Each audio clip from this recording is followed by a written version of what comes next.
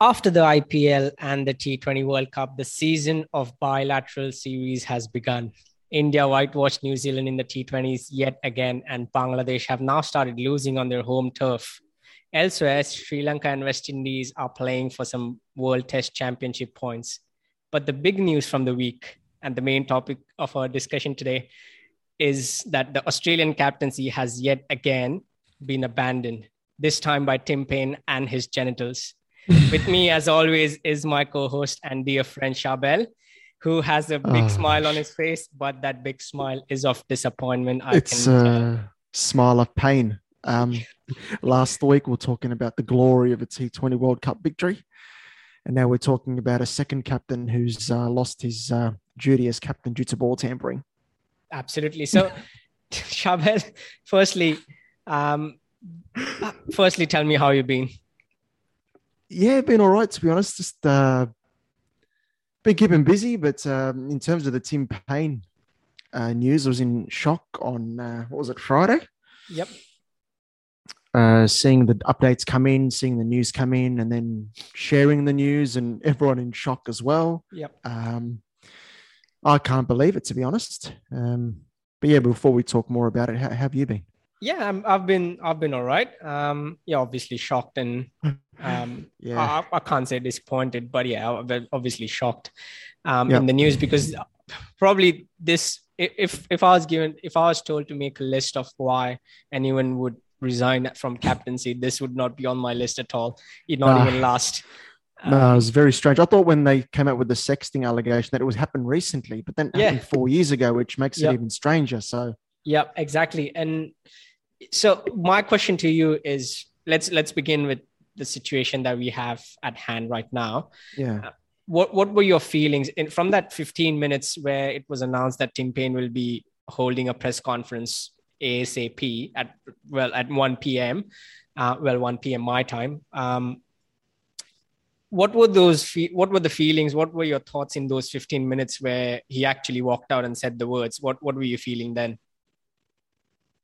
Yeah, I was just trying to process it all. Like, shit, this is very close to an Ashes series. What the hell's going on?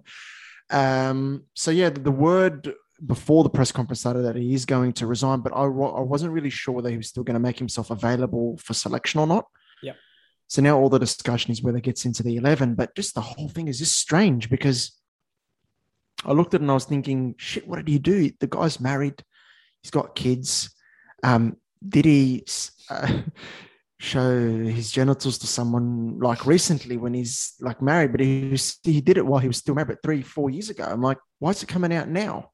That was my original feeling around it. Like, and then I found out like Cricket Tasmania knew about it. Cricket Australia knew about it. They made him captain anyway. Yep.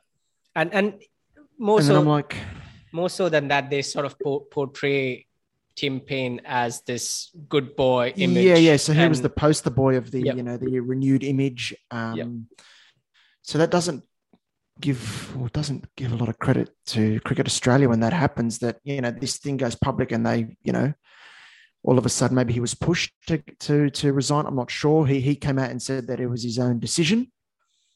But I know for a fact that Justin Langer actually came out to Tim Paine and said, no, I don't want you to resign from the captaincy because of this. But just the whole thing is weird to me. Yeah. A lot of people knew about this. Yeah. Yep, exactly. And the timing is weird as well, isn't it? It's interesting. Yeah, the timing. Because, there's so many stakeholders involved. There's so many parties involved. There's Cricket Australia. There's, there's Cricket Tas, there's Tim Paine, there's Tim Paine's family. And there's the woman who was, as per Cricket Tas, they said, who was accused of theft. And in those investigations, this came forward when she made the complaint to the organization. So what Cricket Tas has come out and said that this happened with both, with mutual understanding from both the parties, with total consent. So it wasn't like Tim Paine was forcing whatever he did on the woman. Yeah, from the text messages that we were reading. Yeah, exactly. And it was hilarious. Safe to say that Tim Paine is talking like this when he's married, for starters. But anyway, reading the messages, it's it wasn't as if she was saying, leave me alone, stop Yep. bothering me. Yep. Doesn't mean what Tim Payne did was right, but Yep.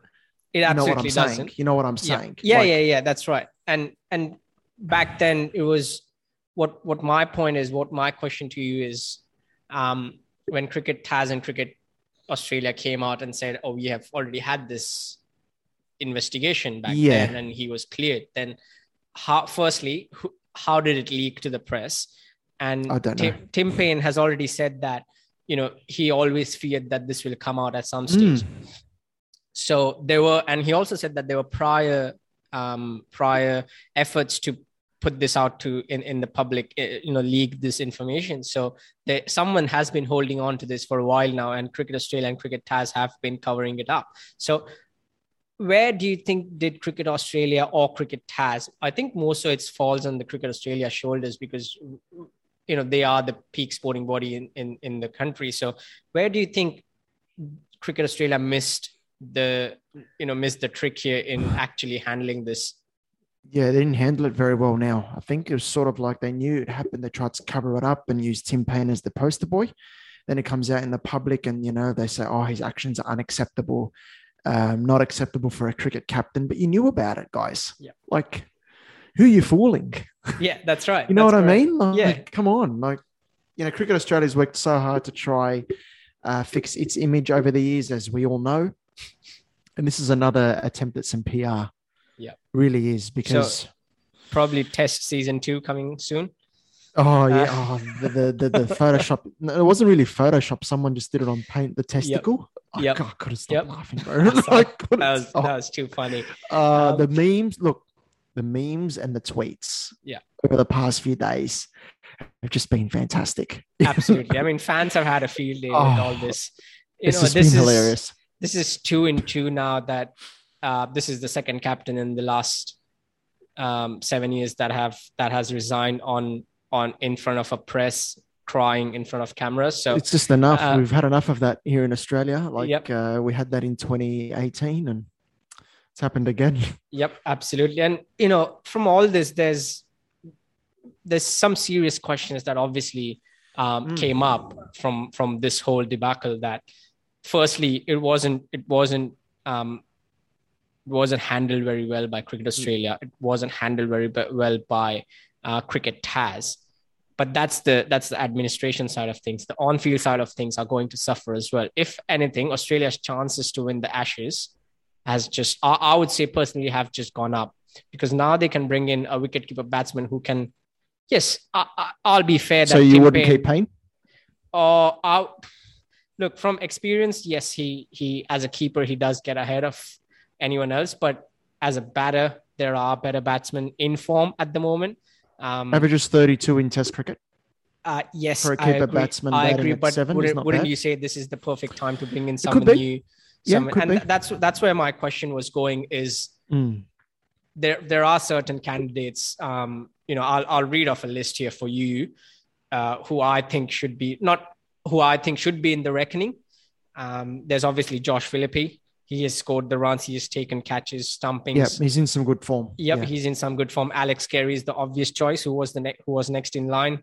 There's Josh Inglis, who was Shane Warne has come out and said just get Josh Inglis in, put him in the first test. Yep. Or there's the other one, that's Peter Neville. He's an older, experienced guy. He's someone he can be looked at as an outsider. So what do you think? Scoring too many though, has he, Peter Neville?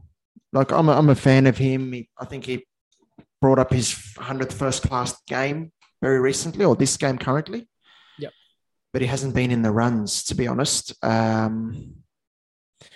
We scored this season 29 not out, 16 and 16, and then it was out cheaply in this Sheffield Shield game currently against Victoria for 1. So doesn't seem as though he'll get in. I think that's an absolute long shot. You've got Carey and Inglis, I think, who are the front runners. Yeah. If you were sitting in that selector's chair, as if you were George Bailey, who would you? If you had only one name to put down at number 7, because pretty much all other players are pretty much settled. That's now the key number 7 spot, who would you put? I wouldn't say all the other positions are settled, to be honest. We've got the opening position and the number 5. So this adds another question. Oh, I don't know, to be honest. I'm torn because I think Payne could still do a job for the team.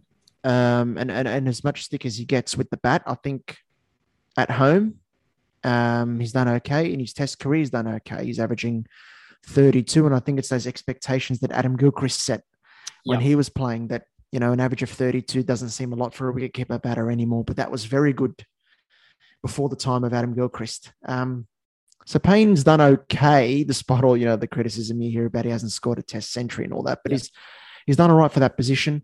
I think technically he's pretty sound. But the concern I have is that he doesn't have a lot of cricket under his belt. He's coming back from that injury. He took 6 catches for Tasmania second 11.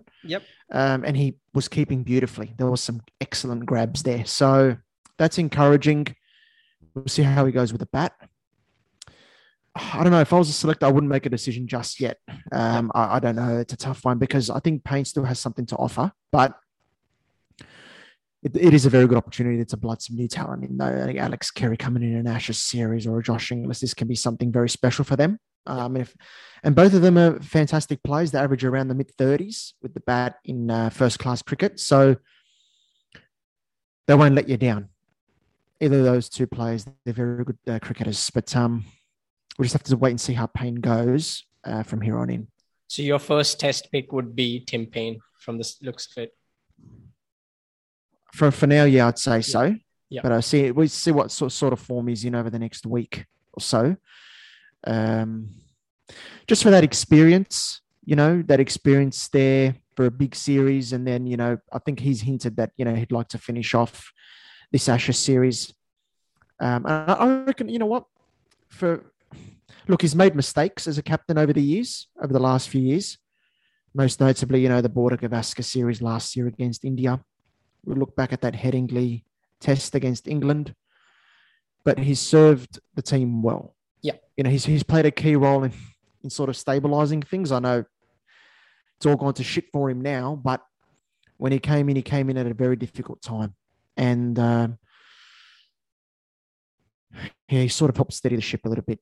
And I think, they might look to say, look, you've done a good job for us. We'll give you this series to bow out. And then Australia can look at blooding some new talent in. So that's one way they might go. But But the key question now, because I've just realized that Australia's next tour are some subcontinental tours. They play Pakistan, Sri Lanka, India in the next space of 12 months. So would you say this is the perfect time to at least give 1 test or 2 tests to someone new in Australia and then take them overseas? Yeah, possibly. But the thing I'd say to that is, you might give Alex Carey 5 tests here in the Ashes. He might perform brilliantly, but that does not mean he's going to perform in the subcontinent. Yeah. So, you give him maybe that taste of test cricket might be, important for them. To give him the taste of test cricket in the subcontinent might be very challenging. And he's a left-hander and there's Ashwin. So yes, absolutely. Yeah. So look, as I said, you're facing, Jack Leach here with no disrespect to Jack Leach. He's no Ashwin in India, is he? So it's going to be a very different test. So if Carey does play here, there'll be a pressure because it's an Ashes series and gets the taste of test cricket, but it does not mean that if he's successful in the Ashes, he'll be successful in India. So it's a decision Australia will have to make over the coming days, who their keeper fairly will soon. be. Yep. With this test coming up very, very soon. But I reckon they might lean towards Payne. I think I would too, just for his experience, but we'll wait and see. And the next immediate question is, who's the captain? Who do you pick? My pick, I wouldn't be a popular decision, but I'd go back to Smith. Okay. I don't know. I know you disagree. I'll distance myself from that because personally, Pat Cummins is the vice captain. He has been given the vice captaincy with some thought, and I think he should be the next pick. I think he's perfectly ready to be a captain. I know he hasn't captained even in the stateside, but I think he has a calm head on his shoulders. He knows what he wants to do. We'll have to see. We'll have to see about that. When you placed under the pump in pressure situations and you've got to bowl as well. Yeah. You've got to bowl 15, 20 overs a day. And then when you're not bowling, you've got to be leading the team. You've got to be keeping the team upbeat. Even if you're bowling in very hot conditions, you're bending your back. You've got to then lead the team, be very strong mentally, strategically. When things aren't going Australia's way, how's he going to respond? These are questions that, you don't know about them before an Ashes series. Is it too big a risk to put Pat Cummins? Yeah. And do you think this is the best time if, let's say, a big if the captaincy goes to Steve Smith, this is the perfect time to, prepare someone like Travis Head and Marnus for that next captain's role? Marnus doesn't have experience of captaincy, though. There's the problem. Similar to Cummins, doesn't have a lot of captaincy experience. This is the problem. I think the best thing for the team, you got to look at what the best thing for the team is. I know Steve Smith made a terrible mistake years ago, but he served a very hefty punishment. He lost the year of his career, of his international career because of it. So he did his time, and he knows he made a terrible mistake. But I think when you look at what's the best thing for cricket, what's the best thing for the Australia team right now, it's Steve Smith, in my opinion. I think Pat Cummins, when you're sending down 15, 20 overs a day as the premier fast bowler, and then you have the captain on top of that as well, that might be tough. But I could be proven wrong, and Pat Cummins could do an amazing job, and I hope he does. But I'm just worried about Pat. Look, when I say he should be the captain, even I'm worried about Pat Cummins as a fast bowler because workload, Yeah, exactly. If he's the captain, he has to play all 5 tests. He cannot just say one day that, I feel like resting, for the 4th test. We are 1-3-0 already. I want to rest. He cannot do that. He doesn't have the luxury to do that as the captain, because now it's more so that Australia needs a fixed long-term captain than just a stand-in captain. That is one side of it. But another side is Pat Cummins is experienced. Well, not captaincy, but is experienced in the longer format.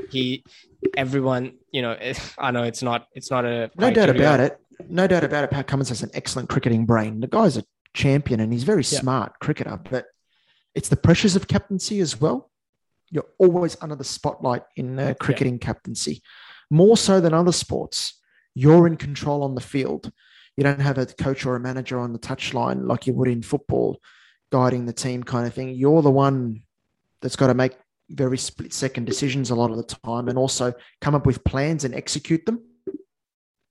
For example, if Ben Stokes is putting Australia under pressure one day, how does Pat Cummins respond? Yeah. As a bowler, he's going to try get him out, but as a captain as well, he's got to think, how am I going to get him out too? So that's correct. Balancing those things is going to be the challenge. That's the only concern I have.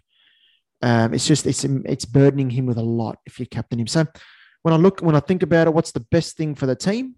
It's a very unpopular decision, I think, but the best thing for the team is Smudge, to be honest. But I risk people disagreeing with me, but fair enough. Yeah.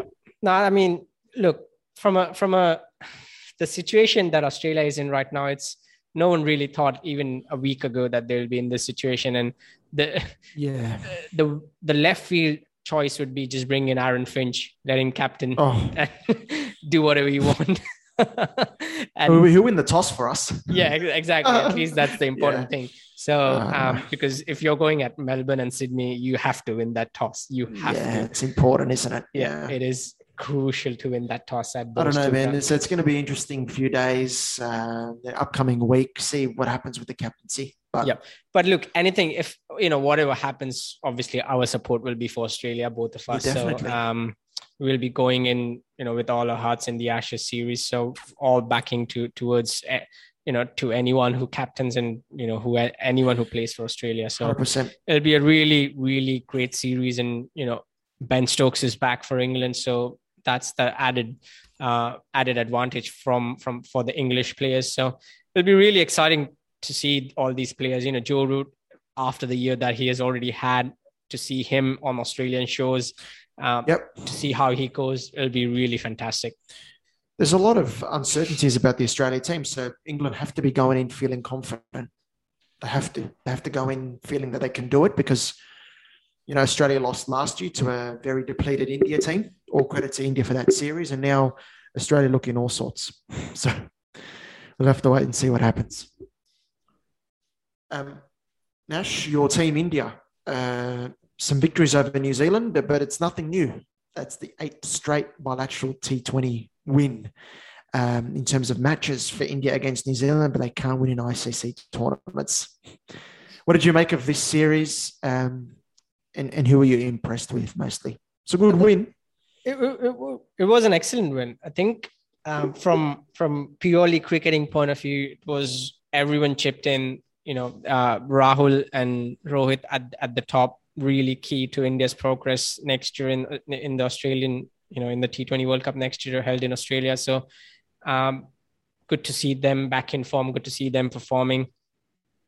I think India still haven't nailed that all-rounder spot in the Indian team. They are still searching for it. Going into the series, India went in with probably no all-rounder at all. If you look at Akshar, yes, he's an all-rounder, but no fast bowling all-rounder. Venkatesh Iyer was the all-rounder, but he did not bowl in the first 2 games. I don't know why. This is the point of these pointless bilaterals that you try out new players. Very right. Yes, you have to win, but you have to try new players, what they do under pressure, what the situation is.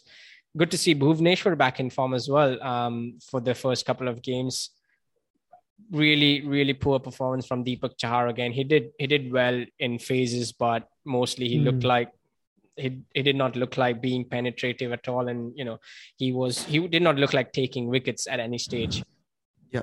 But again, what a performer Ashwin is. I think his comeback has been, first of all, I don't know why he was out of the T20 side. So, but since his comeback, his numbers have been really good as well.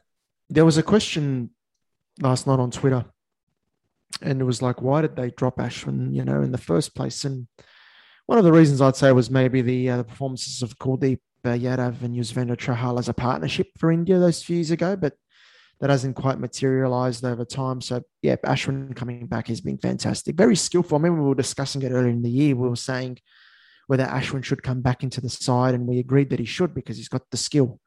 He's not only a smart red ball bowler, but he's a very good white ball bowler. But I'd actually love to see Ashwin utilize the conventional off spinner more in white ball cricket. The way he gets it to get over the batsman's eye and then dip and then bounce and turn, it's just an art.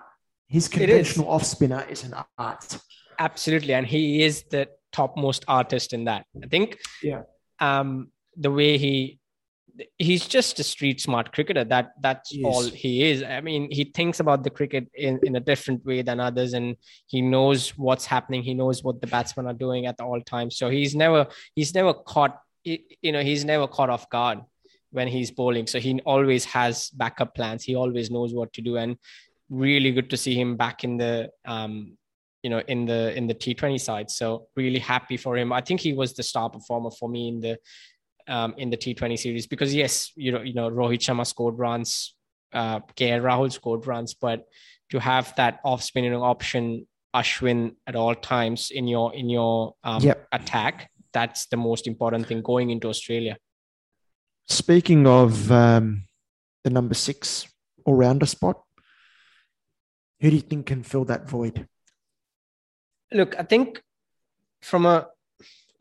it depends what India is looking at.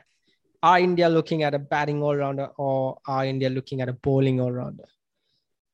And again, that comes back to what are the bowling resources for India? Because I think from a batting resources, India is pretty much set where KL Rahul, Rohit Sharma, Virat Kohli will come back, and you got Surya Kumar Yadav as well. I think those 4 are pretty much set for the next couple of years at least. See, then again, you have Rishabh Pant, who's, I think, I'm not really convinced with his T20 game still. So he has to still figure out a lot of things in his T20 game. But I think that's where India's dilemma is in that all-rounder position. I think that for most teams, that number 6 will be taken by that all-rounder. For example, if you see there's Mitchell Marsh for Australia, who, yes, bats at number 3, but he's that perfect all-rounder who can bowl and bat, or Marcus Stoinis, these players. So, or even for England, there's Liam Livingstone, who comes in at 5 and 6, who can bowl Very a bit important of position. spin, leg spin. Yeah, exactly. And so when you say like batting all-rounder or bowling all-rounder, I think it's got to be like a very good batting all-rounder there, because it's a very important finishing position too. Exactly. And that's where Hardik Pandya comes into play. Yeah.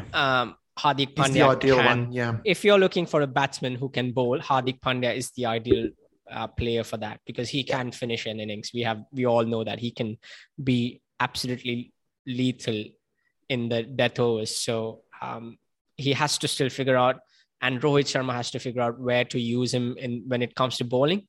Do they use him in that middle overs? And I think that's the perfect overs for him, perfect time to bowl. So as I was saying earlier, India went in with probably 0 all-rounders, but came out with Deepak Char, Harshal Patel, and Venkatesh Iyer as their all-rounders who can, bowl and bat as well. Deepak Char can hit a ball. He's been excellent. He can, exactly. And really happy that Yuzvendra Chahal got a game as well in the end. I don't know why he was kept out in the first 2 games, but overall a good performance. But more than that, I'm really happy to see the red ball format back. Yeah, absolutely. Just a couple of days. I think they start on Thursday. So looking forward to really looking forward to it. Really looking forward to it. And I really hope they get some good practice in this game before going to South Africa.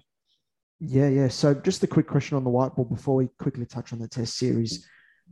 How important it is for India to get these bilaterals right? Because I just feel, you look back at the 2019 World Cup, they had the issue of the number 4 in the ODI team. They never sorted that out, and I think it cost them in the end. Here in the T20 World Cup, I felt they never really sorted out that all-rounder position. It hurt them a lot. So I think you're right. They've got to use these bilaterals to be able to sort out their team and go into the World Cup prepared next year. Yeah, because India is too good a side to underachieve, because that's what I felt they've been doing the last few years in white ball cricket. Absolutely. Magnificent resources, great talent, but not going all the way. Yeah, I mean, you're bang on. I think you're right on the money, because they haven't sorted some combinations in their lineup. Yeah. When exactly as you said, when it comes to that number 4 for the 50 over format, and that all-rounder position as well in the T20 format. So it's really crucial going on into Australia into next year.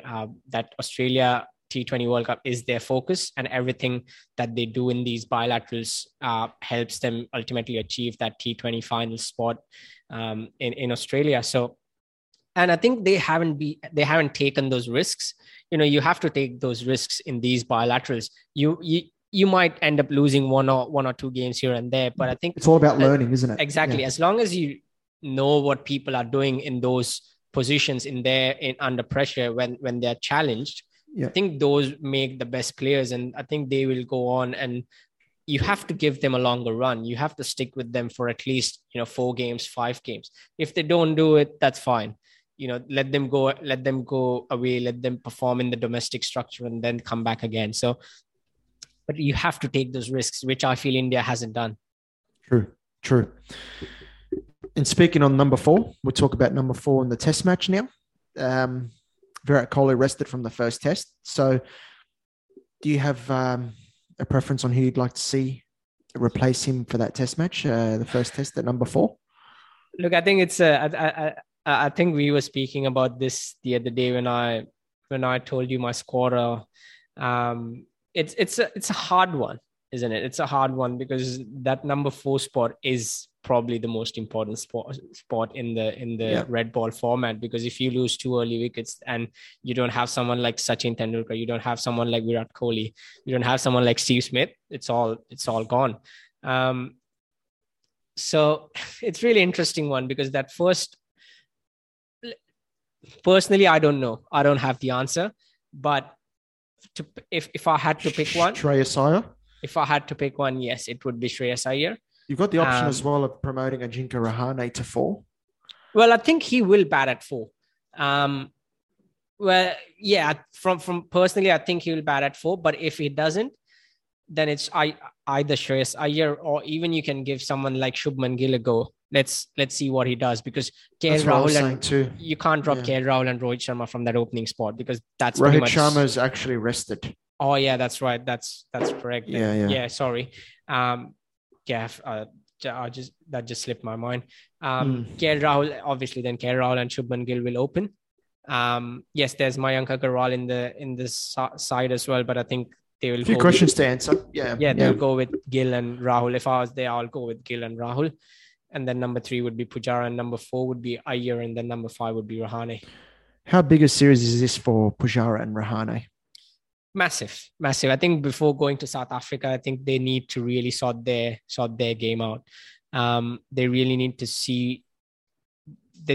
self-analyze where they sit in personally in their cricketing career. And for Rahane, he's already 33, and both of them are 33 and not getting any younger. Pujara will be 34 in a couple of months' time. So yeah, there's not much cricket left in them. They're probably 3 years more.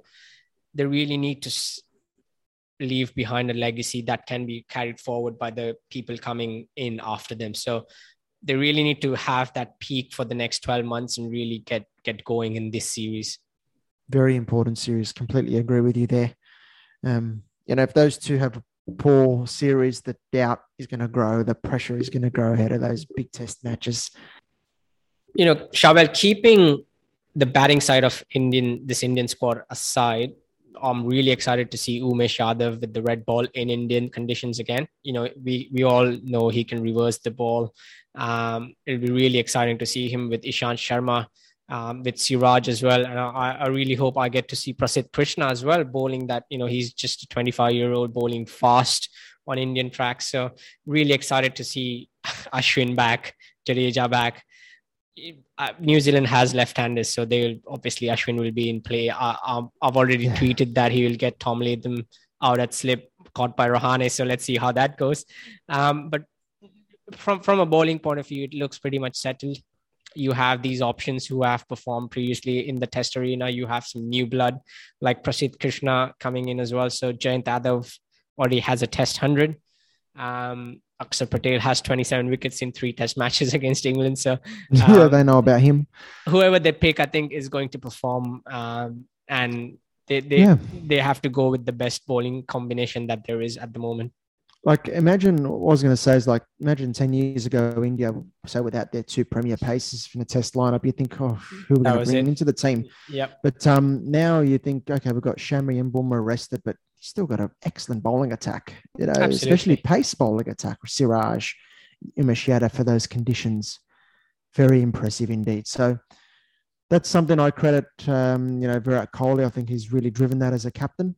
And credit to Bharat Arun as well. I think the fast bowling coach who just resigned from his post, and he has done loads of work with the fast bowlers. There's been a change of focus. There's been a change of focus in that area, and that's where India have really improved in Test cricket.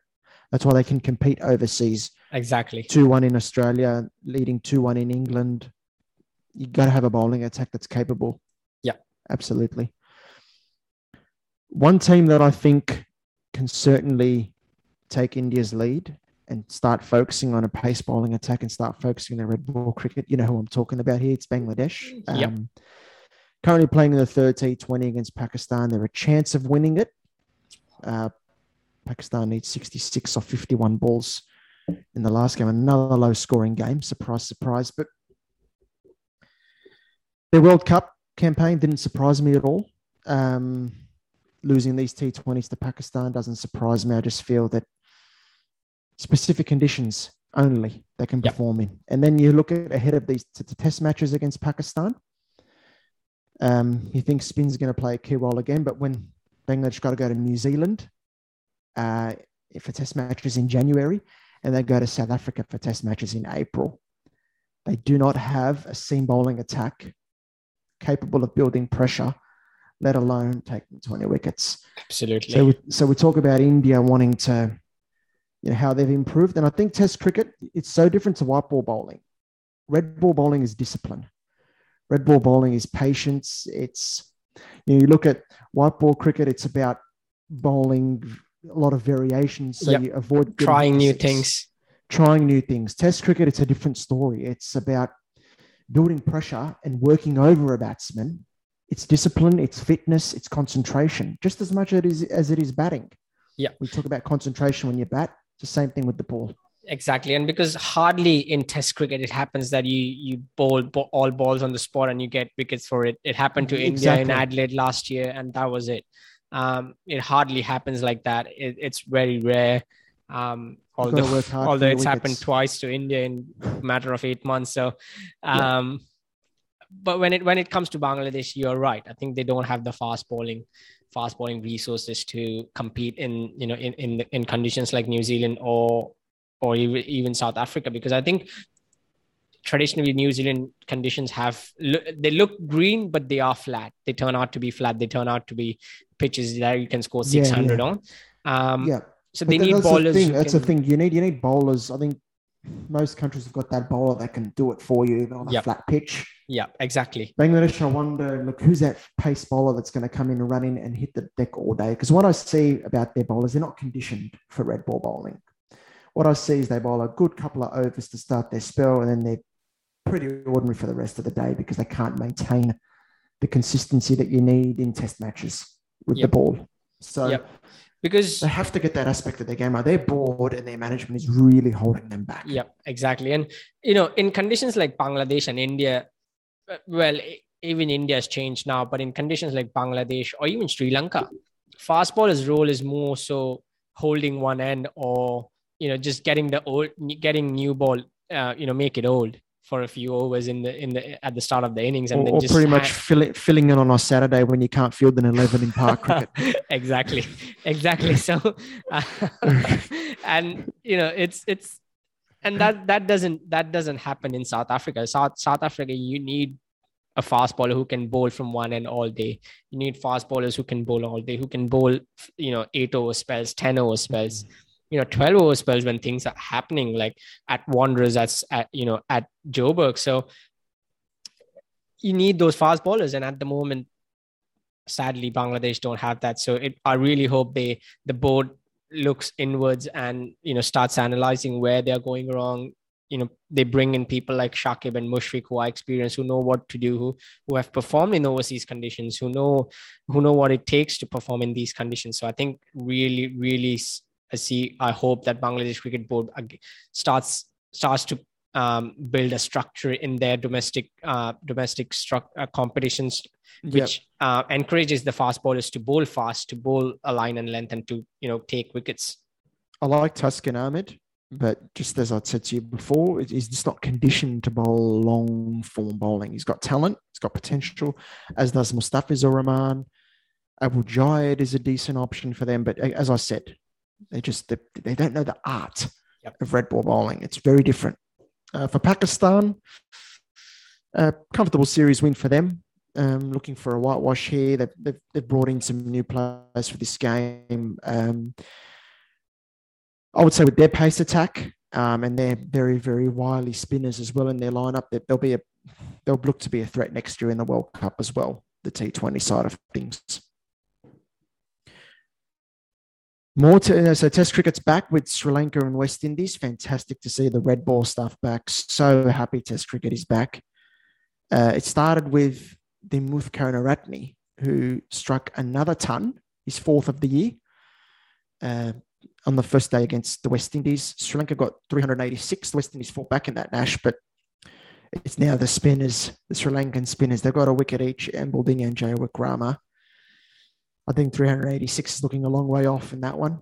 Yep, it is. And sadly, one of their debutants, Jeremy Solozano, got hit on the helmet, which was absolutely terrifying.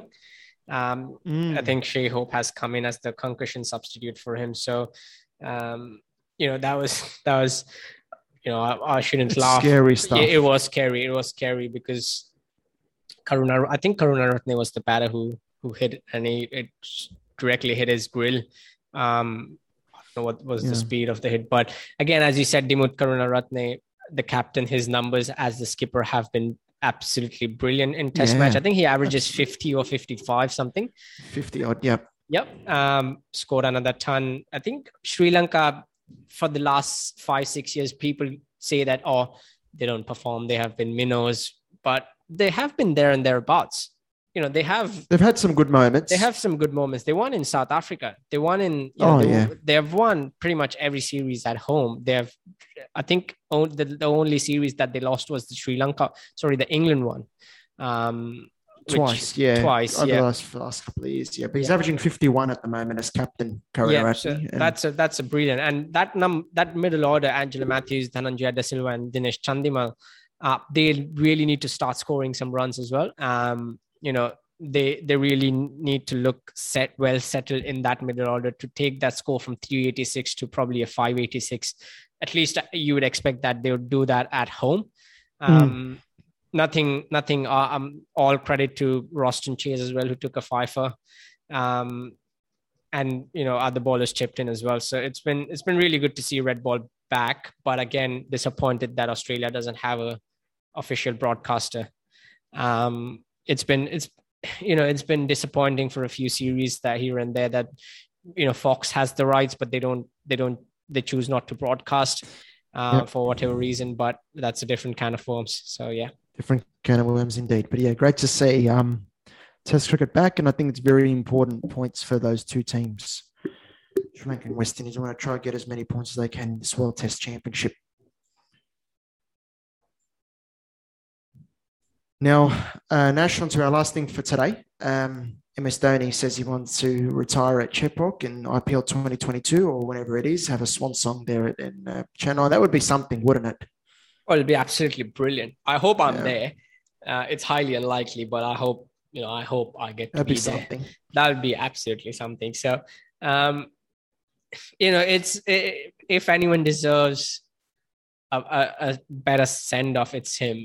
If anyone deserves a send-off at that venue, it's MS Dhoni. I know he not even born and raised in that city, but the way that state and that team and the fans have adopted him as their own, it's been absolutely brilliant. Chennai is almost synonymous with MS Dhoni now. So it is. Coming from a small town in Ranchi, the way he has been adopted by this southern city in southern India, it's been absolutely brilliant to see. And they had a massive function the other day where they felicitated these Chennai players with the chief minister who was there as well. So it's been really good to see him in the Chennai colors, and I really hope he retires at Chepauk as well. That'll be some game. His final game will be some game. And I hope it's at Chepauk. It's MI versus CSK final. And I hope CSK lose. I'm just going to say that. And I'm just going to say that. Sorry, CSK fans. But that would be something. But then you've got people on Twitter say the script writers will not allow that in IPL, everything fixed. But I agree with you. It would be something if he could finish up there. That'd be very special for him. And speaking of the IPL, the auction is coming up soon. The mega auction. Oh, that's going to be interesting. So very interesting. We'll see what happens there. The tweets and everyone following it and going crazy, and the price is going mad. So we'll see what happens.